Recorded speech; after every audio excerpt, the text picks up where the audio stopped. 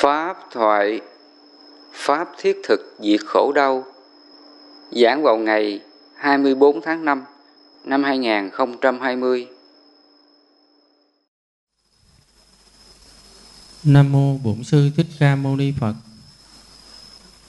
Và hôm nay có duyên lành, chúng con đến để trước thăm sức khỏe Thầy, và sau đó chúng con thỉnh Pháp và xin Thầy giảng cho chúng con những bài Pháp gì thiết thực trong hiện tại cuộc sống của người cư sĩ và tu sĩ. Chúng con biết ơn Thầy. Nam mô Bổn Sư Thích Ca Mâu Ni Phật.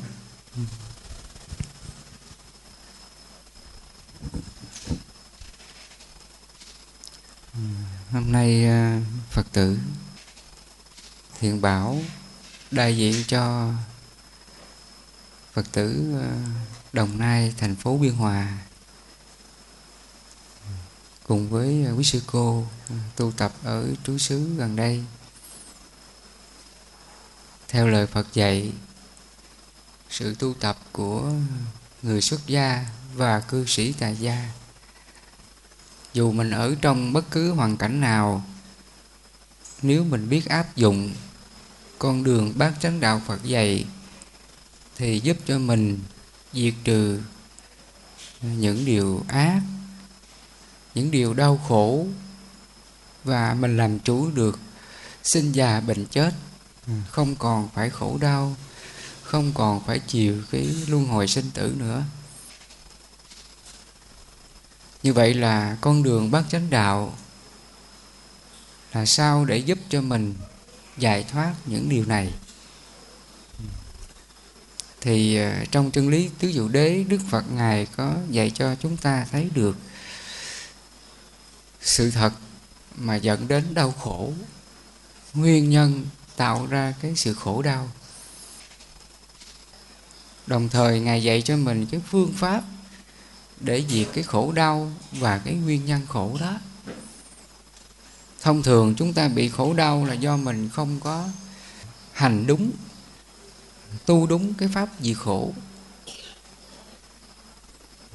Còn người mà hành trì đúng á, dù bất cứ một cái xấu, cái khổ nào đến thì người ta vẫn bình yên, vẫn hoan hỷ, vẫn vui vẻ để vượt qua, không có khổ trong lòng. Cho nên cái sự diệt khổ của ta nó là cái sự tu tập, rèn luyện, hóa giải mọi cái tâm bất thiện trong lòng của mình. Khi mà chúng ta sinh ra cái thân này là do cái nhân quả bất thiện. Mà nhân quả bất thiện đó là gì? Đó là tham sân si đó. Sở dĩ chúng ta khổ là do cái tham sân si này nó còn trong tâm của mình mà nó khổ. Nó giống như cái cây á. Cái cây này nó có quả là do cái gốc, do mình trồng thì nó mới ra cái quả. Và nếu cái cây này nó bứng gốc, nó diệt gốc đi, thì cái quả tự nó mất. Thì tương tự cũng vậy. Sở dĩ chúng ta khổ trong tâm này á, mình bị cái quả khổ này, nó do cái gốc của nghiệp tham sân si mà ra. Vì cái nghiệp tham sân si đó mà chúng ta mới chịu những cái khổ như là sinh già bệnh chết, cầu bất đắc khổ, oán tấn hội khổ, ái biệt ly khổ, ngủ ấm xí thành khổ.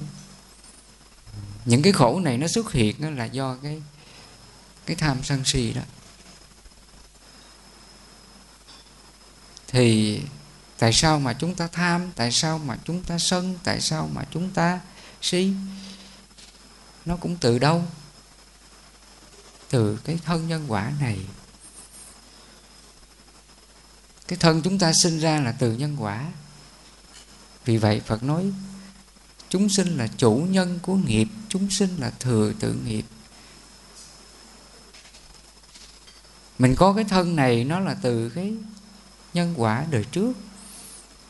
Do đời trước mình không có khéo tu, mình diệt khổ, cho nên mình mới còn cái thân này, là như vậy. Còn nếu đời trước á, chúng ta tu giải thoát rồi á, mình chấm dứt sinh tử á, thì mình ở trong niết bàn giống như Phật rồi, đâu còn cái thân này làm gì, phải không? Vì vậy Phật nói là chúng sinh là thừa tự nghiệp, là như vậy. Mình có cái thân này đó là thừa tự cái nghiệp nhân quả đời trước. Ví dụ đời trước á, mình còn cái tâm tham là sân si đó, thì cái thân này hiện tại này nó từ cái nghiệp đó. Nếu đời trước mình có tâm si nhiều thì mình làm cái điều gì, hành động gì mình không có giác ngộ được. Ví dụ như mình sát sinh hại vật, mình gian tham trộm cắp, mình không biết mình làm điều ác. Mình nói dối, mình nói những lời thô tục ác độc, mắng chửi, mình không thấy mình ác. Mình làm những cái điều xấu mà mình không thấy mình ác. Cái tâm đó là si đó. Chính vì vậy lúc mình sinh ra, nhiều khi mình gian dối, mình làm những điều ác, mình không thấy mình ác. Thầy nhớ lúc còn nhỏ, thầy thấy bên nhà hàng xóm có cây mận, trái nhiều lắm. Ban đầu thì mình thấy nó rụng, mình qua mình lượm.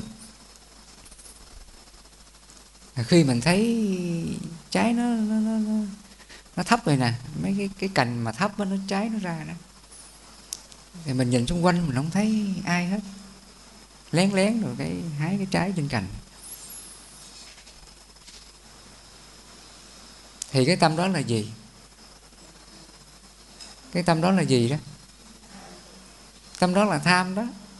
Mà cái tham này nó gọi là phạm vào cái tội gì? Trộm cắp, đúng không? Lúc mình làm như vậy mình có thấy mình phạm vào tội trộm cắp không? Tại vì cái nghiệp mình đó là nghiệp si mà. Lúc mình làm điều ác mình không thấy mình ác, cái đó là nghiệp si đó. Thì lúc này nó tương ứng vào cái thế giới nào? Nó tương ứng vào cái cõi nào? Trong 6 cõi gồm có trời, người, Atula, địa ngục, ngạ quỷ và súc sinh. Thì nó tương ứng vào cái cõi nào? Các cõi địa ngục, ngạ quỷ và súc sinh luôn. Lúc đó là mình đã sống trong 3 cõi khổ đó. Mình tham, mình gian dối, đó là nhân ngạ quỷ đó. Mình làm cái điều ác mình không thấy mình ác, nó là nhân cái gì? Súc sinh đó.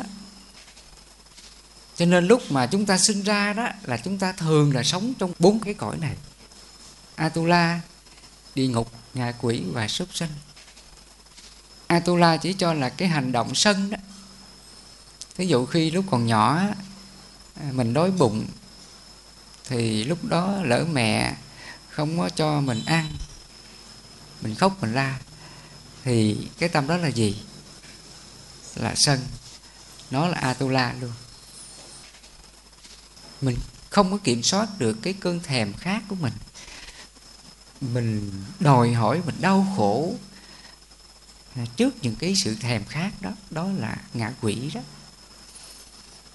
Ngạ quỷ là như vậy đó. Lúc mình đói, mình đòi mẹ mình không cho mình ăn là mình khóc, mình la, đủ thứ điều, đó là ngạ quỷ đó. Rồi những lúc mình làm điều gì mà mình khổ, mình khóc, mình la, mình buồn, mình bực cha mẹ mình, đó là địa ngục. Nói chung là khi mà còn nhỏ chúng ta chưa giác ngộ được khổ, nguyên nhân của khổ, diệt khổ, con đường diệt khổ, thường là chúng ta bị sống trong các cõi khổ đó. Vì vậy trong kinh Tăng Chi, Đức Phật có nói là đa phần các chúng sinh mà từ cõi trời mà xuống cõi người thì rất là nhiều. Và từ cõi người mà xuống cõi Atula thì vô số kể. Mà từ cõi Atula mà xuống địa ngục thì càng nhiều hơn. Ngạ quỷ súc sinh càng nhiều hơn nữa. Đa phần là như vậy. Ít cái ai mà sống cái cõi cao lắm. Trừ khi có những vị thánh nhân đặc biệt sinh ra đời, người ta vốn có cái tánh thiện. Chúng ta thấy trường hợp như Đức Phật mình khi mà sinh ra là Ngài thường là không có sống trong những cái cõi khổ như vậy. Khi mình sinh ra mình chịu nhiều cái khổ. Thì những cái khổ thầy vừa nói đó, Atula, địa ngục, ngạ quỷ và súc sinh, thường là chúng ta sống trong cõi này. Và khi lớn lên đến từng tuổi này, hoặc là chúng ta biết Phật Pháp từ sớm, nếu mình có nhân duyên á, mình nghe giáo Pháp của Phật nói về tứ diệu đế, nói về khổ, nguyên nhân của khổ đó. Khi mình giác ngộ rồi á, thì từ nay á, cái lương tâm mình thấy được cái điều ác trong lòng mình. Mình thấy rằng mình sát sinh là ác nè, mình tham là ác nè, mình si mê là ác nè, sân hận là ác nè. Thì những cái ác này nó tự hại mình, hại người nè. Đến đây á, là mình mới biết sợ hãi. Cái tâm đó Phật gọi là tàm quý đó. Nó xuất hiện cái tàm quý, nó xuất hiện cái sợ hãi trong lòng mình. Và từ đây mình mới biết là mình dừng lại. Từ nay mình mới biết mình tu. Từ nay mình mới biết là mình giữ giới nè, tránh điều ác nè. Cho nên chúng ta thấy vào thời Đức Phật, khi mà người ta nghe Đức Phật giảng á, người ta giác ngộ ra điều này á, thì tự lòng người ta phát nguyện phải thực hành đúng con đường Phật dạy, để mình tránh những điều ác, mình tránh những cái họa khổ về sau này. Thì lúc này có những người mới quỳ lên xin Phật: từ nay con được quy y, được sống theo Phật, theo Pháp, theo Tăng, giữ gìn các giới hạnh này, để con không còn bị khổ nữa. Lúc mà Phật tử á, quỳ lên mà phát nguyện quy tam bảo á, xin phát nguyện thọ trì các giới của người cư sĩ, thực hiện những điều Phật dạy á, thì ngay cái hiện tại đó là gì? Trong tâm thức của người này sao? Nó còn bị chi phối các cõi khổ kia nữa không? Không còn. Nghĩa là các cõi như là Atula, địa ngục, ngạ quỷ và súc sanh từ từ sẽ biến mất. Trong kinh Đức Phật gọi người đó đã hóa sanh. Hóa sanh đó, từ hóa sanh là vậy đó.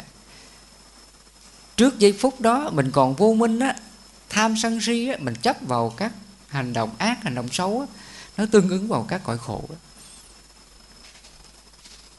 Thí dụ như trước khi người đó gặp Phật, ngày hôm trước á, trước khi gặp Phật á, là còn khổ chồng nè, khổ vợ nè, khổ con nè, khổ mọi điều xấu xảy ra. Thì lúc đó họ đang sống trong cõi là Atula nè, địa ngục, ngạ quỷ, súc sanh đó. Nhưng mà qua ngày hôm sau á, họ đến nghe Phật giảng, Đức Phật khai thị cho họ thấy được mình sân là Atula nè, mình ác, mình không thấy mình ác là súc sinh nè, mình đang đau khổ hoàn cảnh đó là địa ngục nè. Thôi bây giờ mình biết tu đi, mình biết chấp nhận hỷ xả, tâm này không có sân giận, không có chấp những cái cảnh xấu người khác vào lòng, mình biết hỷ xả, không giận, không buồn nữa, thì ngay đó là cõi Atula biến mất liền. Và người này giác ngộ rằng nếu mình sát sinh là mình ác, từ nay không làm nữa, thì cõi súc sinh biến mất liền.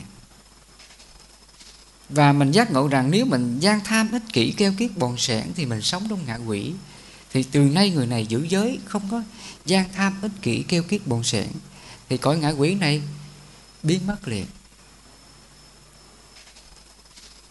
Dù hoàn cảnh xấu đến, người này ác độc với mình, hại mình, ghét mình, hung dữ với mình, đánh đập mình, hoặc là mình chịu nhiều tai ương, hoạn nạn, bệnh tật, nhưng lòng mình hoan hỷ buông xả, không buồn, không giận, không oán trách ai điều gì, thì ngay đó là địa ngục biến mất liền. Cái này Phật gọi là thiết thực hiện tại.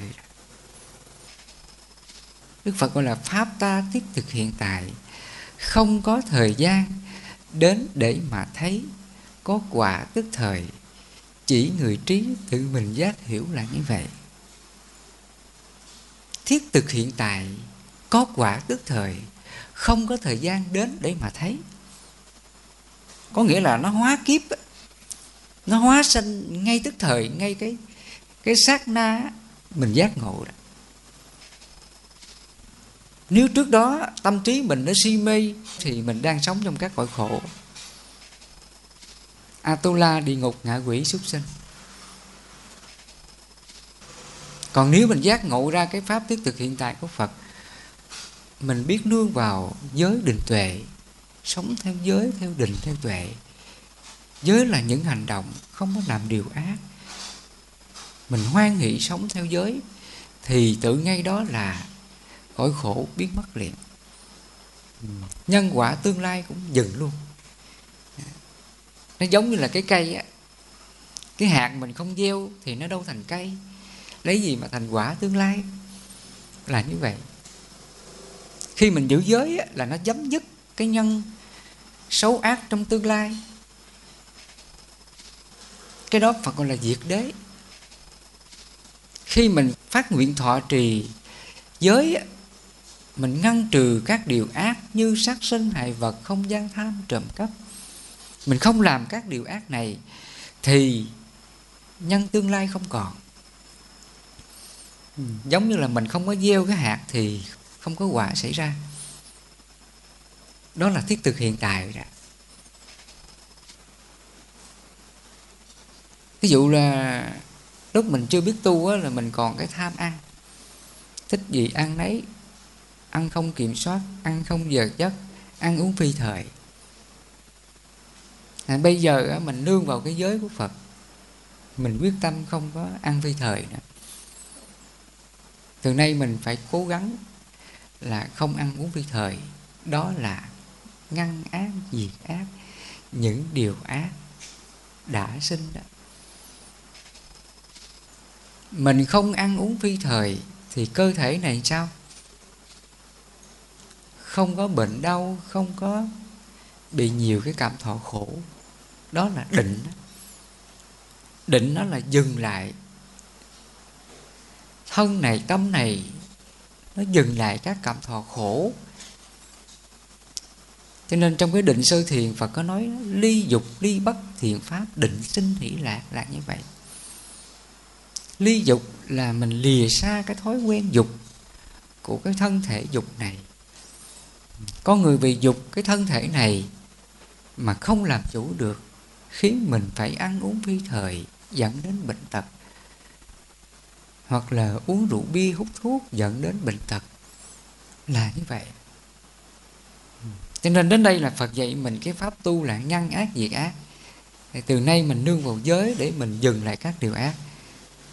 Đó là định đó. Cho nên Phật gọi là giới sinh định là như vậy. Ngoài ra nó còn nhiều cái điều ngăn ác diệt ác nữa.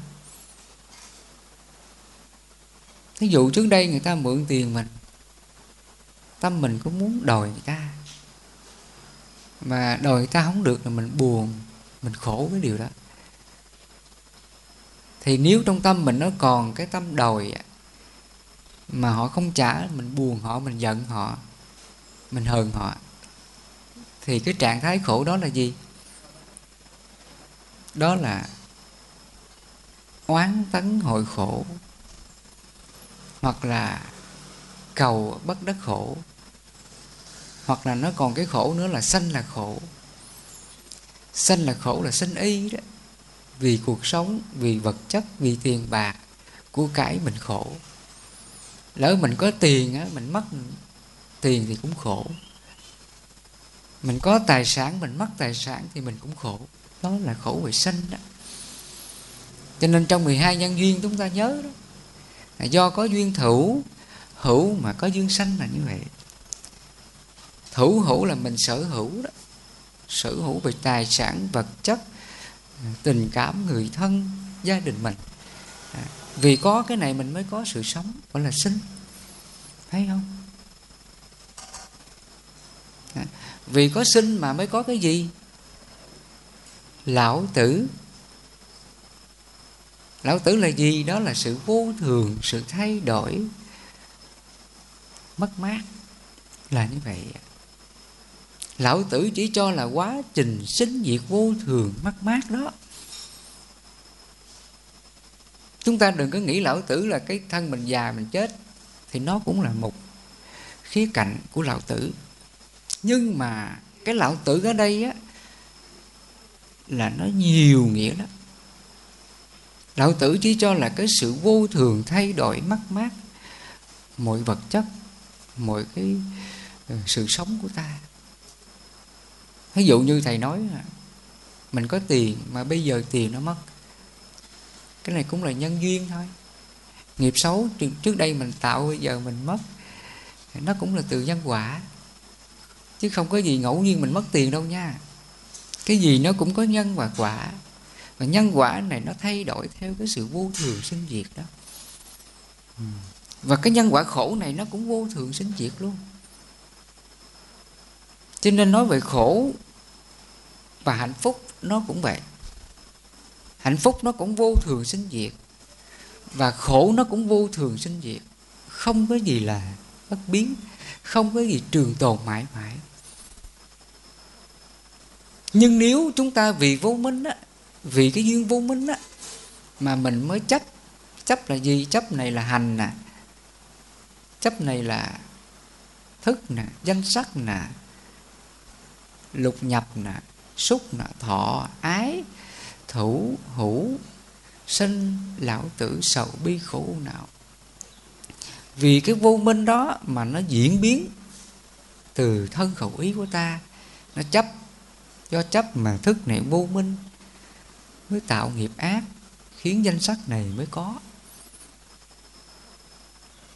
Từ danh sắc này mình mới duyên lục nhập, mình mới có cảm xúc khổ vui đó. Từ cái cảm xúc khổ vui đó mình mới có thọ đó. Thọ này là thọ khổ á, thọ khổ, thọ lạc đó. Vì có thọ mà có ái.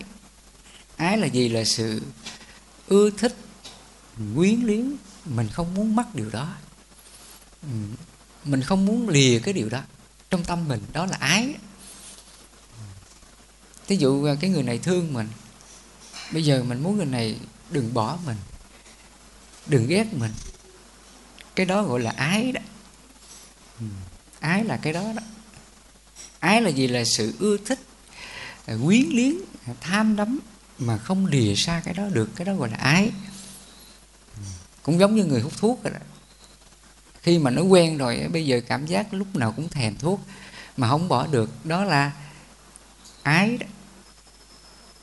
Mình không muốn lìa xa cái điếu thuốc, mình không muốn lìa xa cái ly rượu, mình không muốn lìa xa cái thói quen uống bia, mình không muốn lìa xa mọi cái hưởng thụ ưa thích.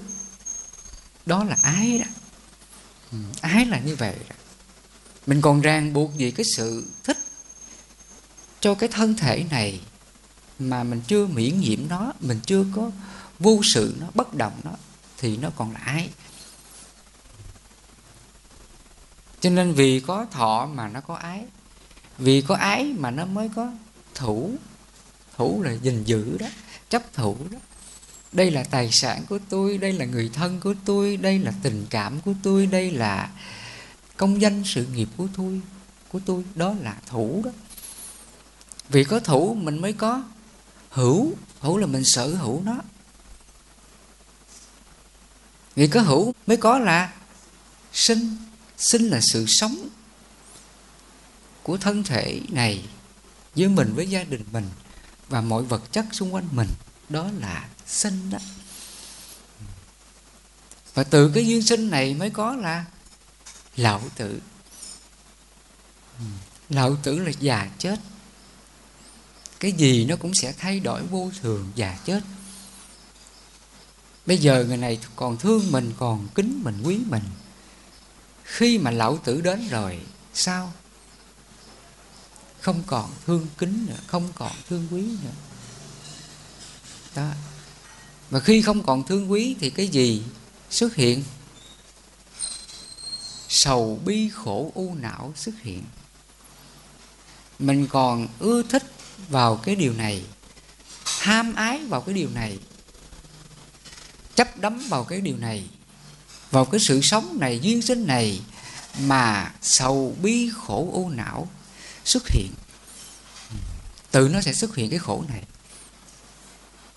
Thí dụ như là người thân của ta đó, khi sống với mình, bây giờ họ không còn sống nữa, hoặc là họ đi xa mình, hoặc là họ mất, họ không còn sống trên thế gian này nữa, thì cái gì khổ? Đó là ái biệt ly khổ. Thì cái khổ này cũng gọi là sầu bi khổ u não đó. Nó cũng từ sinh, nó cũng từ là lão tử. Từ cái duyên sinh này là sự quan hệ giữa mình với gia đình mình, mọi người, cuộc sống của mình. Và bây giờ cuộc sống này nó thay đổi, nó không còn ở bên mình nữa. Và từ đó là đau khổ xuất hiện. Mà trong 12 nhân duyên Phật gọi là sầu bi khổ u não. Khổ uẩn này xuất hiện. Là như vậy. Cho nên 12 nhân duyên á, Đức Phật Ngài chỉ cho mình thấy rõ cái khổ đó. Nãy giờ Thầy giảng á, quý sư cô Phật tử mình nghe nè. Sở dĩ mình khổ là do cái gì đầu tiên? Do vô minh đó. Cho nên vì duyên vô minh mà nó có duyên hành. Hành là 3 hành động thân khẩu ý nè. Mình cứ chấp. Thân mình làm điều ác, khẩu mình nói lời ác, ý mình suy nghĩ những điều ác, thì đó là hành. Do có hành mà có duyên thức. Duyên thức là khổ vui đó. Các cõi giới luân hồi, trời, người, A-tu-la, địa ngục, ngạ quỷ và súc sanh, từ ngay cái duyên thức đó. Vì có duyên thức đó mà có danh sắc.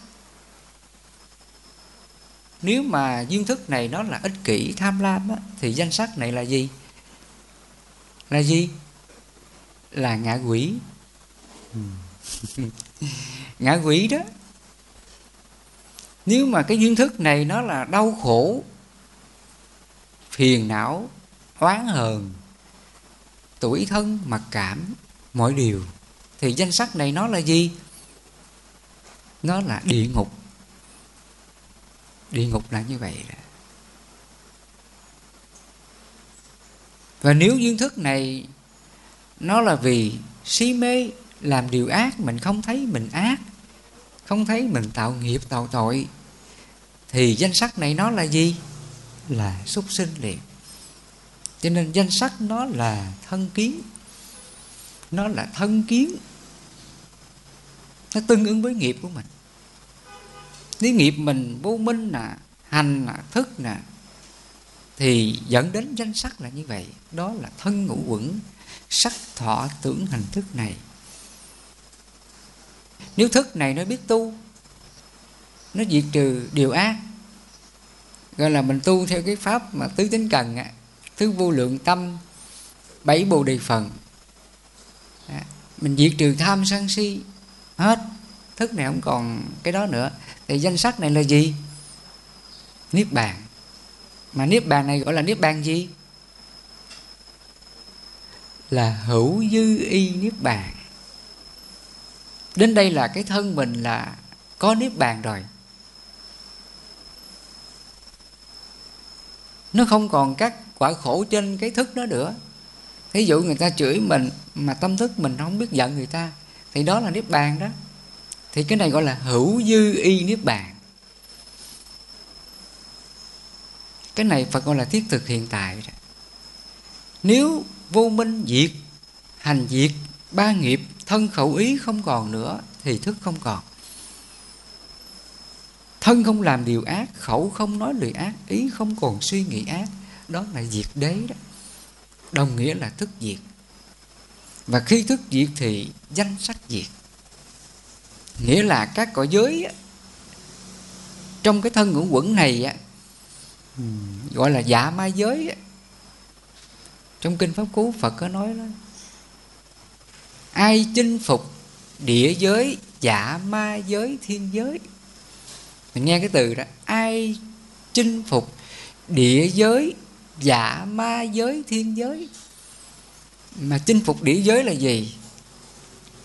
Là thân tứ đại này nè, gọi là địa giới đó. Ai chinh phục địa giới, dạ ma giới, thiên giới. Mà dạ ma giới là gì? Đó là Atula, địa ngục, ngạ quỷ, súc sinh. Nó tương ứng với thức. Trong 12 nhân duyên nó là thức. Thiên giới, thiên giới là trời, nó cũng là thức luôn. Cho nên trong 12 nhân duyên á, cái phần thức á, chỉ chung cho là 6 cảnh giới luân hồi: trời, người, Atula, địa ngục, ngạ quỷ và súc sanh. Mà Đức Phật phân ra 2 phần: dạ ma giới, thiên giới. Dạ ma giới chỉ cho là Atula, địa ngục, ngạ quỷ và súc sinh. Trong cái tâm thức này mình có các cõi cùng lúc như vậy. Ai chinh phục địa giới, dạ ma giới, thiên giới. Thiên giới chỉ cho là trời, người. Thí dụ như người Phật tử á, khi mình giữ gìn 5 giới, mình là một con người thánh thiện đó, mình là một con người đó. Mà cao hơn nữa, mình phải tu những cái pháp Phật dạy, từ bi hỷ xả, mình diệt trừ tham sân si, mình tu cái thiền định, ngăn ngát diệt ác những điều ác chưa sanh và đã sanh. Mình không còn tham sân si nữa thì mình sẽ hóa sanh vào thiên giới. Cho nên những vị mà tu chứng các thiền định đó, sơ thiền, nhị thiền, tam thiền, tứ thiền, là các vị sống trong các cõi giới thiên giới, gọi là cõi trời. Những vị này không có đau khổ.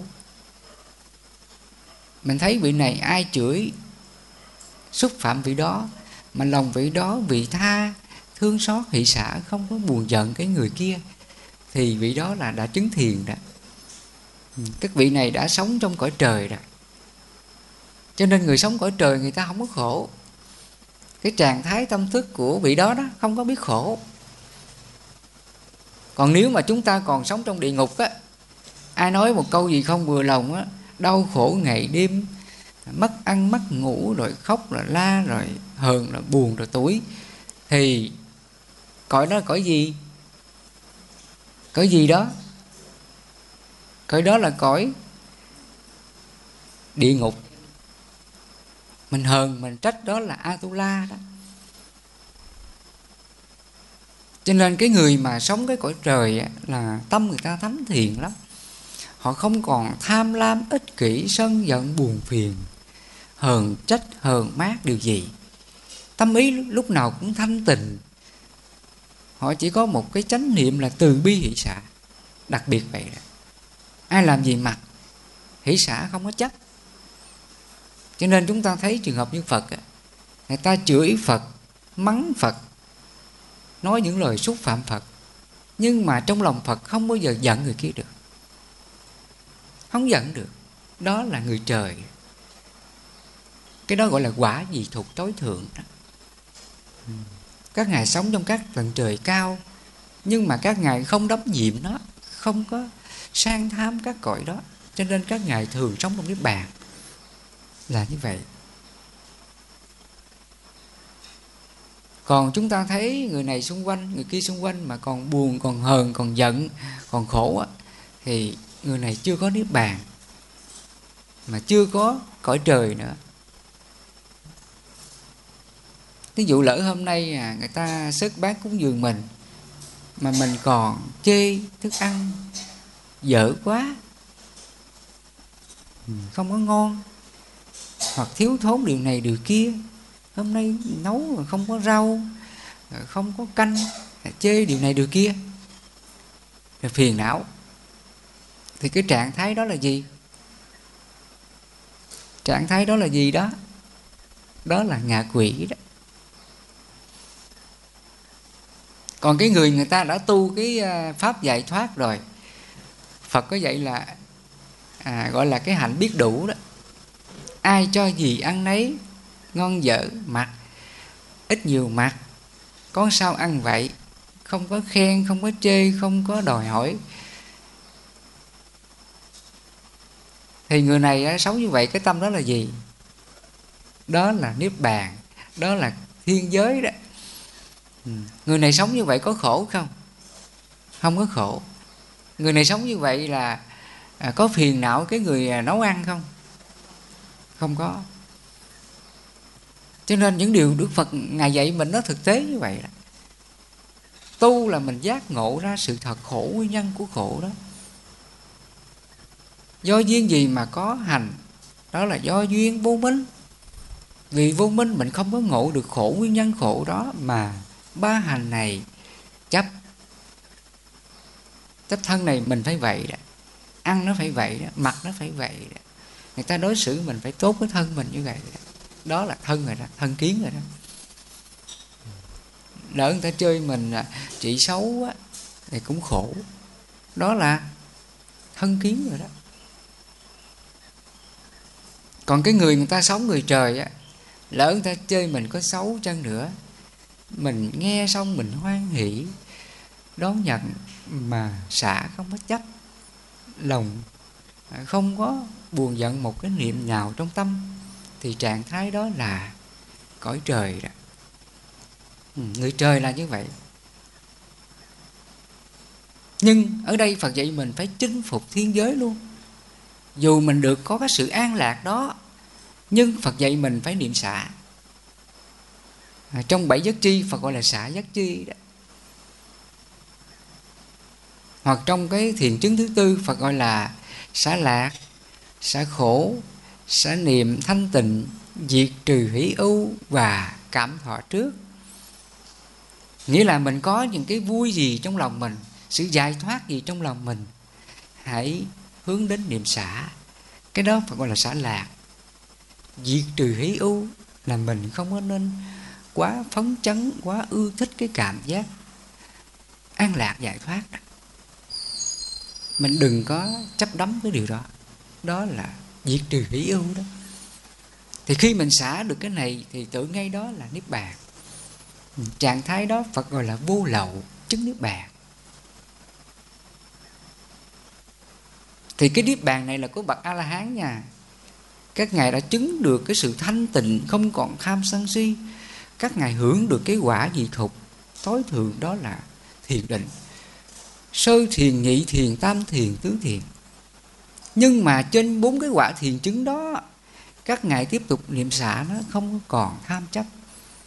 Thì ngay đó các ngài chứng vào cái quả bất động tâm vô lậu A-la-hán. Các ngài chứng được cái quả A-la-hán là như vậy. Các ngài đã vượt thoát được các cảnh giới. Như chúng ta mà theo Phật, quy y theo Phật, mình giữ giới, như cư sĩ mình giữ 5 giới là mình không còn các cõi khổ như là Atula, địa ngục, ngạ quỷ, súc sinh nữa đâu.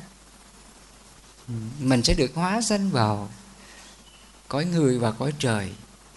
Từ nay lương tâm mình biết xấu hổ, biết tàm quý, biết từ bỏ điều ác, để mình sống trong các cõi an lạc.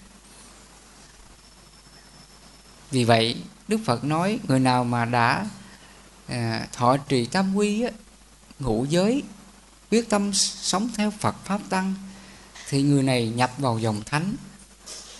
Nghĩa là mình nhập lưu, mình sống theo hạnh của thánh. Hạnh của thánh là thân khẩu ý này không làm điều ác điều gì, không làm cái điều sai trái điều gì nữa. Cao hơn nữa là không để tâm mình sân giận buồn phiền bất cứ ai điều gì. Đó là dòng thánh rồi. Người mà sống trong dòng thánh á, là không có đau khổ, là không có hờn trách, không có tủi thân mặc cảm, không có buồn phiền sân giận. Nếu trước đây mình lỡ buồn phiền sân giận ai điều gì, thì bây giờ mình quyết tâm mình tu thôi, chứ không có để cái tâm buồn giận này tăng trưởng nữa. Mình phải làm cho nó giảm dần. Cái đó Phật gọi là muội lược, tham sân si. Cho nên khi mình nghe Phật giảng xong mình giác ngộ là mình chứng được cái quả dự lưu. Đó là nhập vào dòng thánh. Mình đoạn trừ được 3 cái hạ phần kiến sử: thân kiến, nghi và giới cấm thủ. Thân kiến là từ nay mình không còn chấp cái thân này làm điều ác nữa. Từ nay là mình không để cái thân này làm điều ác nữa. Mình ngăn trừ các điều ác trên cái thân này, là không còn thân kiến đó. Nghi có nghĩa là mình không còn nghi hoặc, nghĩa là trong tâm trí mình đã giác ngộ được sự thật, con đường Phật dạy. Đây là khổ, nguyên nhân của khổ, diệt khổ, con đường diệt khổ. Hành động nào dẫn đến khổ mình, khổ người, mình biết hết. Mình tránh, mình không làm. Đó là nghi hoặc không còn. Cái người không còn nghi là như vậy. Tự lòng mình ngộ ra mọi điều trong tâm mình. Thí dụ khi ý mình nó vừa nghĩ xấu ai điều gì, giận ai điều gì á, thì tự nó biết giận này hại mình, hại người nha, không nên giận. Nhờ mình không còn nghi đó, nhờ mình phá nghi đó, mà thân khẩu ý này đoạn diệt. Đoạn diệt điều ác, điều xấu trong tâm mình. Vì vậy Phật nói khi vô minh diệt thì hành diệt là như vậy. Vô minh diệt là nghi hoặc không còn, thân kiến không còn, giới cấm thủ không còn. Mình không còn hiểu sai lệch nữa. Mình hiểu một cách phân minh, chánh trực, công bằng trên cái ý thức giác ngộ đó. Đó là giới cấm thủ không còn. Tự nó biết ra mọi điều về cái chân lý này là như vậy. Mình làm điều ác là mình khổ, mình không còn làm điều ác là mình không khổ. Thì tâm đó là không còn nghi hoặc. Nó phân định rõ ràng, rành mạch rõ ràng giữa điều ác và điều thiện, hai đường rõ ràng như vậy. Thì đến đây là nghi hoặc không còn lẫn lộn, nghi hoặc chấm dứt.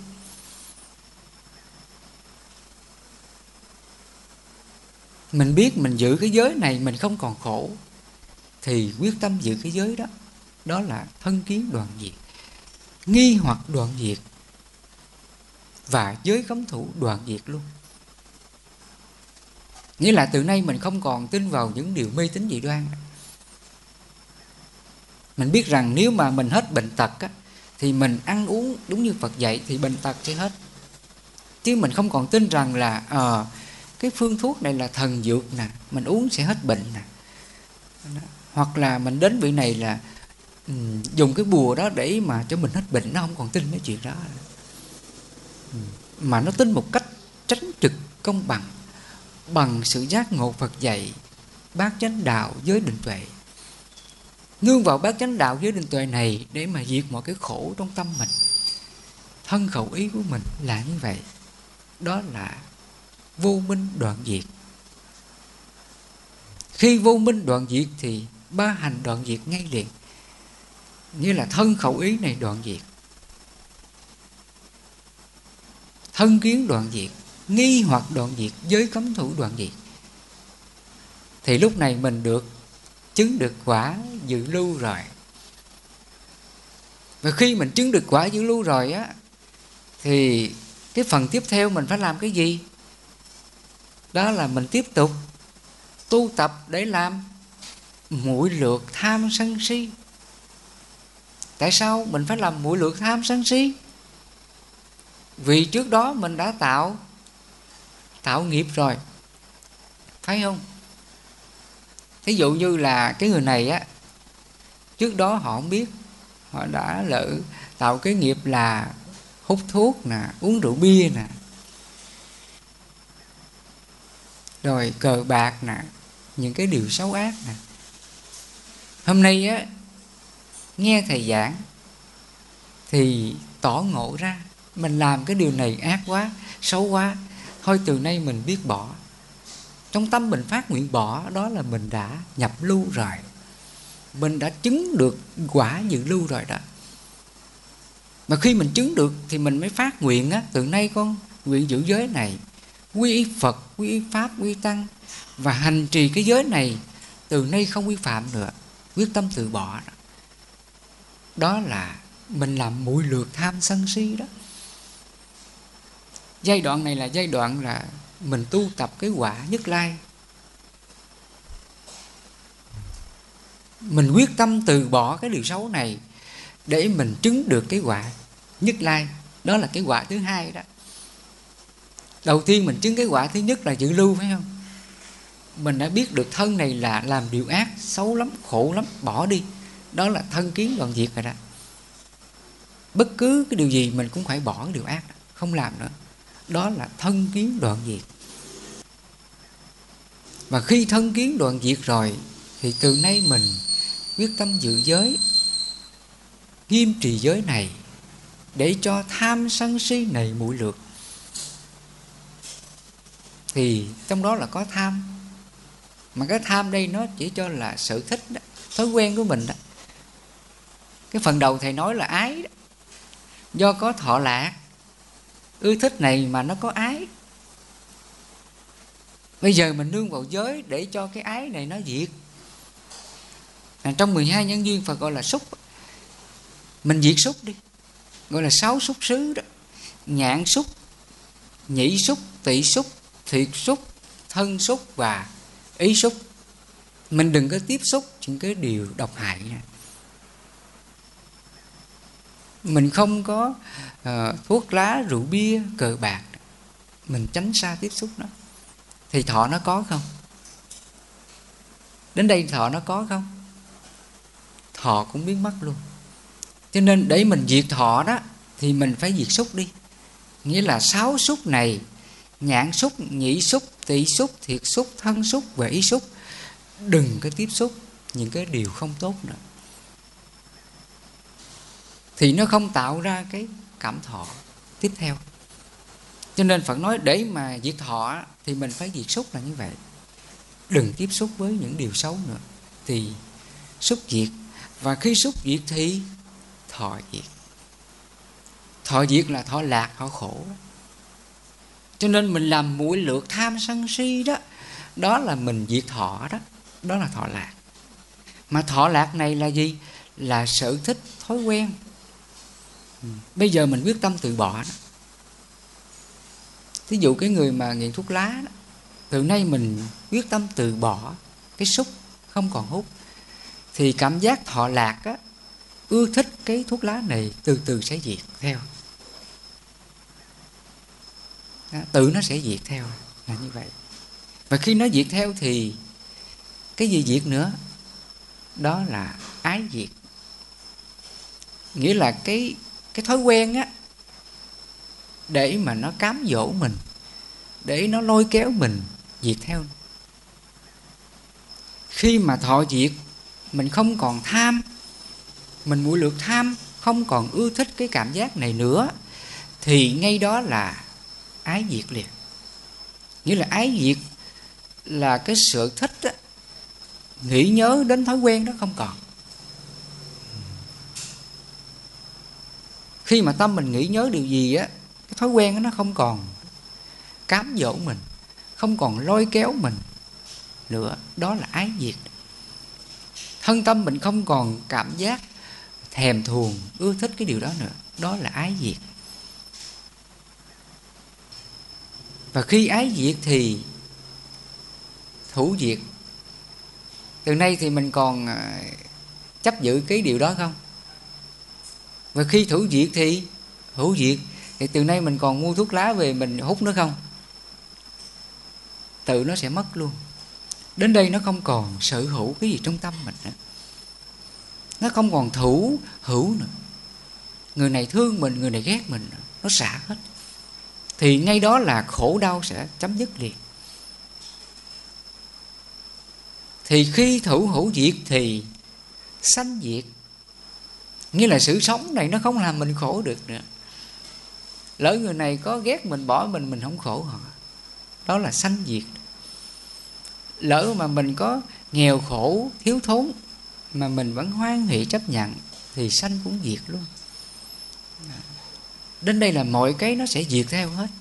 Và khi sanh diệt thì lão tử diệt. Nghĩa là cái sự mất mát này, cái sự thiếu thốn này, cái sự khó khổ này nó còn làm mình khổ không? Không còn.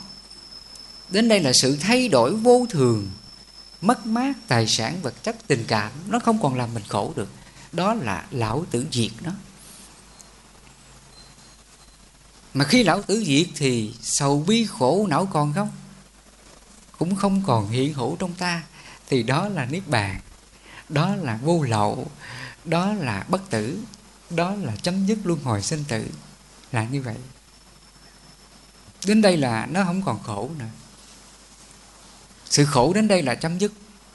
Con đường giác ngộ đến đây là mình rõ ra hết. Đây là khổ, đây là nguyên nhân của khổ, đây là diệt khổ, đây là con đường diệt khổ. Tự trong lòng mình đến đây là an lạc giải thoát, không còn khổ điều gì. Đến đây á, Đức Phật nói vị ấy sanh đã tận, phạm hạnh đã thành, những việc gì làm đã làm, không còn trở lui lại đời sống trước đó nữa. Đến đây người này không còn giận người nào nữa. Đến đây người này không còn thương ghét người này người kia nữa. Họ sống hoàn toàn là bất động hết, vô sự hết mọi điều. Người này có ghét mình, có hung dữ với mình, nhưng mình vô sự, không có chấp vào cái điều thương ghét đó nữa. Đó là vô sự đó. Đó là bất động đó. Mình chứng được cái quả bất động tâm, niết bàn. Cho nên ngày xưa Đức Phật dạy cái pháp tu này gọi là thiết thực hiện tại là như vậy. Nếu ngày xưa ai mà giác ngộ được pháp này, sáng người ta nghe, người ta giác ngộ, người ta buông xả hết mọi cái khái niệm phiền não, cố chấp lỗi lầm trong tâm á, thì vị đó là chứng được dự lưu quả. Nếu người này mà tham sân si ít á, thì không bao lâu họ sẽ chứng được Bất Lai quả và A-la-hán quả luôn. Cho nên chúng ta thấy vào thời Đức Phật, những vị mà chứng quả nhanh như là Ngài Một Kiền Liên nè, Ngài Xá Lợi Phất, Ngài chứng nhanh là do các ngài ngộ ra và biết buông xả mọi cái lầm chấp, các cảnh giới trong tâm thức này, các chấp thủ trong tâm thức này, mà các ngài chứng được quả vô lậu A-la-hán niết bàn. Các ngài giải thoát thật sự luôn. Là như vậy. Còn chúng ta bây giờ mình có duyên lành giác ngộ được pháp này của Phật mà không chịu tu, không chịu xả là quá uổng phí, phải không? Mình phí phạm quá nhiều. Mình cứ để cho cái phiền não tham sân si nó rong ruổi trong tâm hồn mình. Lúc thì mình khóc, lúc thì mình buồn, lúc thì mình giận, lúc thì mình đau khổ đó. Mình cứ rong ruổi luân hồi sinh tử trong cái sáu nẻo luân hồi trong tâm thức này để mình đau khổ đó. Phiền não nó là như vậy. Cái này phải gọi là kẻ thù của chính mình, là như vậy đó. Cho nên khi mình không giác ngộ ra, cái tâm thức mình nó nguy hiểm như vậy. Nó rất nguy hiểm, cực kỳ nguy hiểm. Tự mình hại mình, tự mình làm khổ mình, chứ không ai làm khổ mình cả, là như vậy.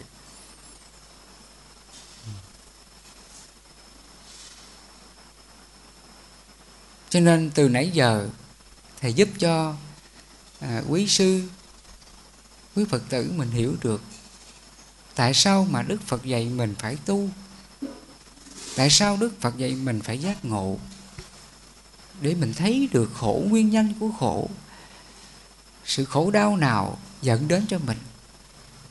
Và Ngài dạy cho mình cái phương pháp diệt khổ, đó là bát chánh đạo, đó là giới định tuệ, đó là các pháp hành trời đạo. Nhờ con đường diệt khổ này mà mình mới chấm dứt mọi cái nghiệp khổ trong tâm thức của mình. Từ nay mình không còn bị nó sai khiến, là như vậy. Cho nên hôm nay thầy có vài lời sách tấn cho quý sư Phật tử như vậy. Một lần nữa chúng ta cố gắng nha, cố gắng đừng để phí phạm thời gian nào, từ nay cho đến suốt cuộc đời này, là như vậy. Nam mô Bổn Sư Thích Ca Mâu Ni Phật. Hôm nay Phật tử chúng con và các cô đến để nghe thầy giảng pháp và sách tấn chúng con ráng cố gắng nhiều và nhiều hơn nữa để cho tâm mình vơi đi bớt đau khổ và hết khổ. Nam mô Bổn Sư Thích Ca Mâu Ni Phật.